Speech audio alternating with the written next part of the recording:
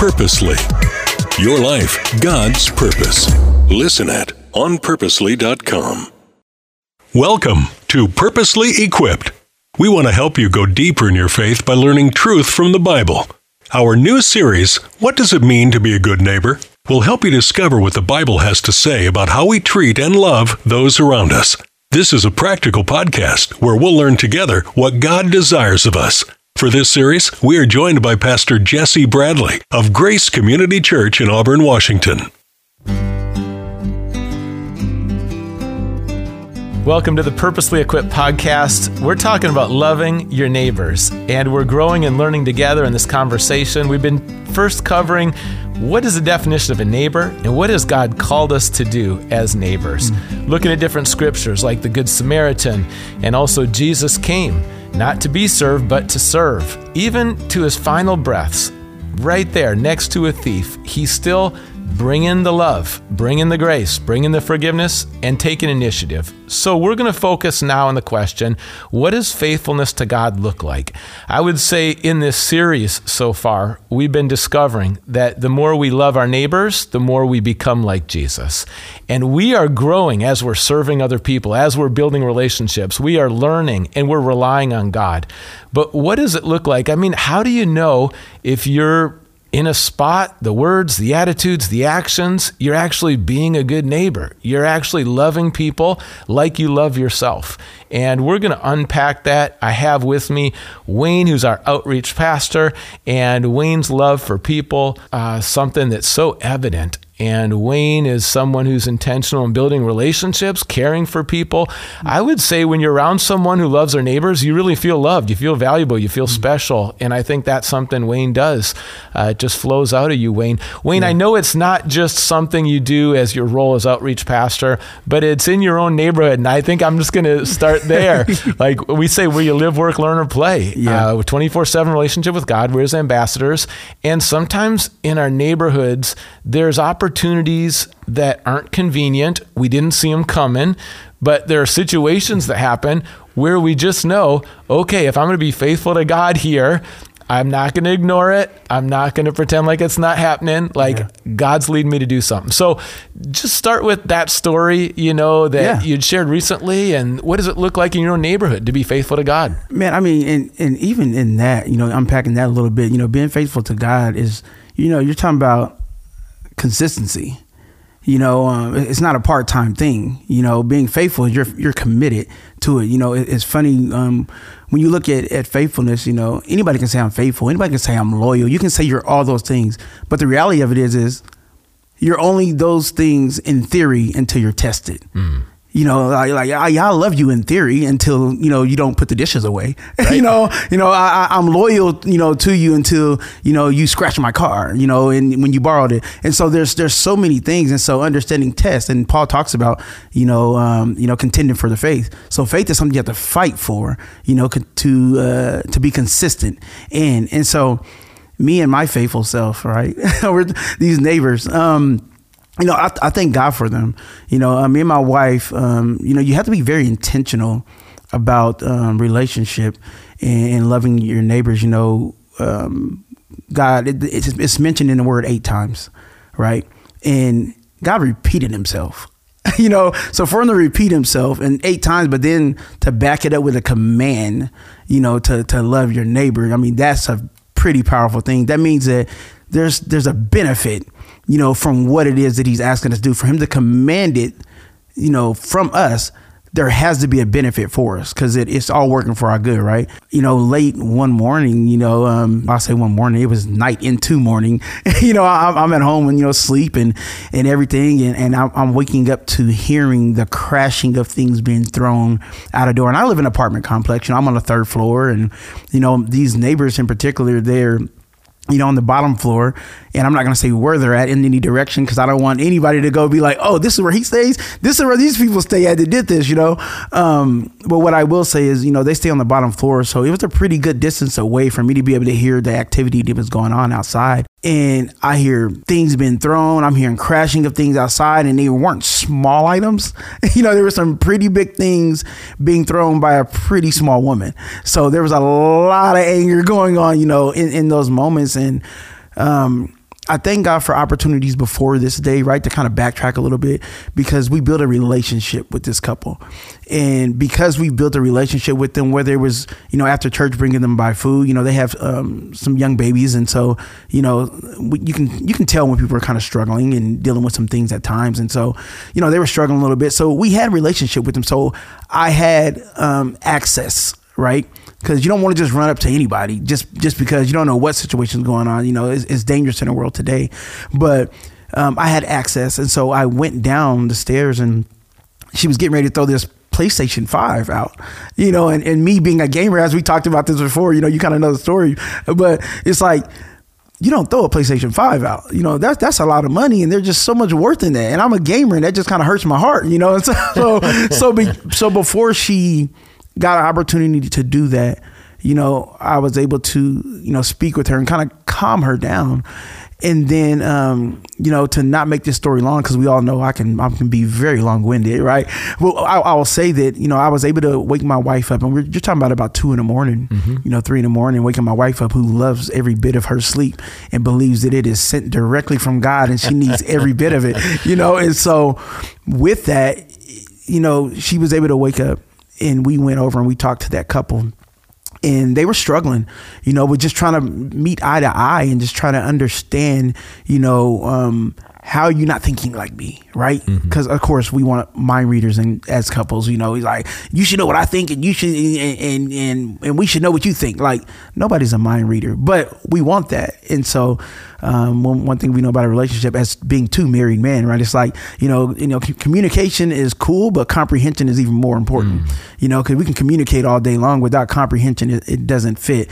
And so in helping them, we had an opportunity to sit down and calm the situation down, praying first, which was really cool, because praying with them was a little bit different. As the woman in the household, she grew up in the church, but she became like a medium and a Torah card reader and all these things. And so, having a moment to re-interject God into that household was pretty cool, because they both received that prayer and now they want to come to church, and we kind of talked about that. And but we diffused that situation. God diffused that through us.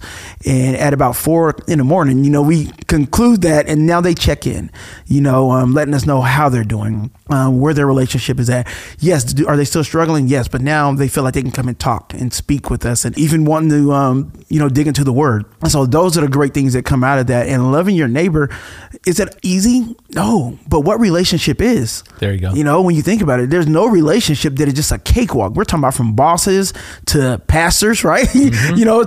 To worship leaders, to choir director, whatever it is, right? Like, all relationships, they have a season in which you kind of face opposition in some way, shape, or form.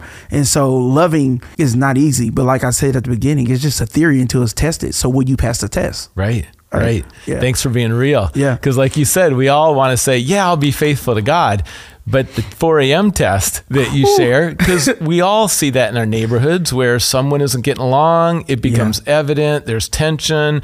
What do you do as the peacemaker? And it doesn't mean that you're better than anyone, because all of us are working on our marriages. All of us have conflict. And if we were in that situation, we'd want someone else to enter in. Right. But because you're abiding with Jesus, you bring this non-anxious presence, and you're able to come alongside. I love what you said, that you had earned some access and some trust. Yeah. And it just didn't start that day, but you had been building a relationship. And when you have that, you're able to then say some things or even pray.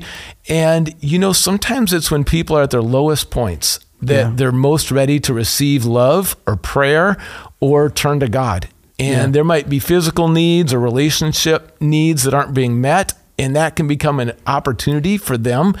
And you did that. You took a risk. And I like to say, be faithful to God and trust God with the results. Take the initiative and trust God with the results. You didn't know how they'd respond. They could have, hit you over the head with the PlayStation. They could have said, get out of my house. Yeah. But, you risked a prayer. You trusted God with the results. And look at their hearts. They were ready to respond. Yeah. And, one scripture I'm thinking of is in John chapter 3, where Nicodemus, who's religious, but he doesn't know Jesus. And maybe there's some people here listening right now. You're religious, but you don't know Jesus. It hasn't started the relationship. You don't understand grace, and that it's an undeserved gift. You can't earn this. More than half of America thinks you earn it. So now we're getting to the gospel. Yeah. But Nicodemus was curious, and Jesus provided a safe place where it was at night, but he came to Jesus. Why? Because he saw something in Jesus. He heard something in Jesus. Jesus loved his neighbor differently than the others in the religious circle. And Nicodemus came to him, and Jesus said, John 3:16, for God so loved the world, he gave his one and only son. Whoever believes in him will not perish, but have eternal life. Yeah. And religion won't satisfy, rules won't satisfy. Come on. But Jesus is going to give him living water, and Nicodemus has a chance. And it's that relationship that was built out in someone that's safe. So when you think of being faithful to God in what God's called you to do in terms of loving your neighbors, you shared that example, just from your own neighborhood. What else comes to mind in terms of your life and how you know when it's going well or it's not going well in terms of loving your neighbors? How is that evident? Man, for me, it's evident I always go back to love, right? And that God love, not that worldly love that I love you today because, you bought me some food or, you got me some new shoes or, for my kids, like, you let me be on social media today. It's not that. It's, the unconditional love. And what happens within that love is you have this moment where, I don't know about you, I'm 40 years old. So, you're a little bit more seasoned than me. Right. So, but in my 40 years of living, I've never heard anybody say, hey, bro, if you don't stop loving me like that, me and you're going to have a problem. I've never heard them say, hey, if you don't stop loving me like that, you know what? I'm going to hit you in the mouth. Like, I've never heard that in all my 40 years. So what I've learned that if I'm loving somebody right, the godly love, the unconditional love, that agape love, that is a great barometer for me to know whether or not I'm doing my job with the neighbor. Because God's love stretches far and wide. And if I am the hands and feet, right? I'm supposed to be the hands and feet of him. I'm supposed to go out to the highways and the hedges. So that doesn't mean, right, we're just sitting in our comfortable church building and we're just having church and we're, doing it and clapping and we're here, but we're not spreading that out. Yeah. Then are you really being a good neighbor in any way, shape, or form? Are you spreading that love? Because people think a neighbor is just the person that lives next door to you. To me, and I'll say this to me because I'm not saying this is in the Bible, but to me, I feel like a neighbor is anybody that doesn't have access to Jesus, that may need some access to Jesus, that maybe I can inform of some Jesus so that, now we are neighbors. We're kind of blood related neighbors, you know what I'm saying? Because, we're both, tied to the same Jesus that died for me too. Right. And so you create neighbors, so by going out and doing what God tells us to do in the Bible, go out to the highways and the hedges and talk to these people. So I got neighbors that are right here in Washington State. I got neighbors that are in California. I got neighbors that are in Arizona. But the only way that I know I'm being a good steward of that is if I'm lining up my life, right? Because it talks about it, 1 John 3:18, it talks about, not loving just with your tongue, but with your actions. What I do action wise is going to speak way louder than what I can ever say with my mouth. That's good. Because we are great talkers. Yes. On many different levels. And I know COVID, made people some cyber warriors and keyboard warriors and everything else. We can say a lot of things where we're not face to face, but even in all the saying, our actions speak so much louder than words. That's good. That's good. Your actions speak so loud, I can't hear what you're saying, And it's true that love requires action. And again, go back to Jesus and how he loved people like Zacchaeus, a tax collector. Everyone despised him. Yeah. Jesus saw him, right, valued him, and then Zacchaeus invited him over to his house. And Jesus, people threw shade at him for that because he's over at the house of a tax collector. Yeah. But Zacchaeus is going to turn to Jesus, like you say, seeing who needs the Lord and then building that bond together, leading him to God. And in the end, I would say this, as you look through, as Jesus loves different people, it's going to be messy. There's going to be denial. There's going to be disappointment. There's going to be misunderstandings. And some people are going to hate you for you going out and loving people that they don't love, for you forgiving when they won't forgive. And we're not trying to paint a picture at all here. And we're on the same page where it's messy. It's a conflict at 4 a.m. This is what it looks like to be faithful to God, is to take that initiative in love and trust God with the results at whatever cost too. Yeah. 100%. Wayne, anything else you want to add to encourage people to be faithful to God in their journey of loving their neighbors? Nah, just when it's all said and done, I guess I said nah, and then I started talking, right? When it's all said and done, just be consistent with what you're doing when it comes to Christ. Being consistent is the key. Literally, I'll say consistency, commitment, and communication is what me and my wife, we tell these couples that we deal with and stuff like that. And this was one of them. But, and then we add comprehension on the end. We used to be the 3 C's, now it's 4. Okay. But commitment, consistency, communication, and comprehension, it will take you so far. But all of that coupled with God. God is the center of it all. Yeah. So if you don't know him, if you're listening and you don't know him, find a place in a home that's teaching some good word where you can get to know him, because it will change your life. That's it. That's at the heart of this neighboring is knowing God, his love. And check out, for going deeper, John chapter 3, Jesus and Nicodemus, and look at how Jesus brings truth and love. And that's being faithful to God, full of truth and full of love. You can't be full of love and water down truth. And you can't just be truthful and right, but then you don't have love. Yeah. So if we're going to be faithful to God, full of truth, full of love, and you've got to trust God with the results, it's worth the cost. Take the risks, and that's how we love our neighbors. We have 2 more episodes in this series, and our next question is, how can you get started with outreach?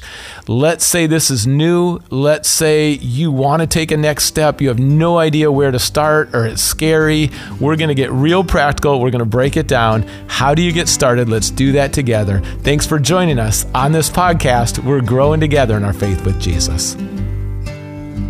Special thanks again to our hosts from Grace Community Church in Auburn for their help with this series. And thank you for downloading What Does It Mean to Be a Good Neighbor? A Purposely Equipped series. Let's keep growing in our faith together.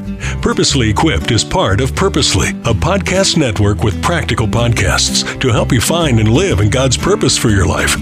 Find more podcasts and faith resources at onpurposely.com.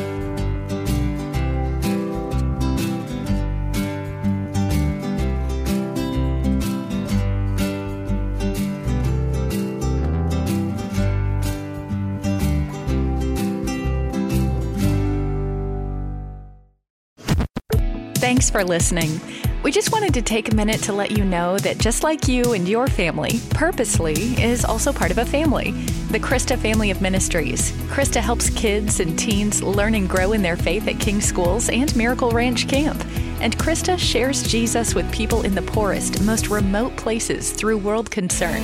Christa Senior Living is a community of love and care, and Christa Media is a place of hope on the radio. God is changing lives through these 5 ministries, and Christa is on mission to share the good news of Jesus. To learn more, visit Christa.org.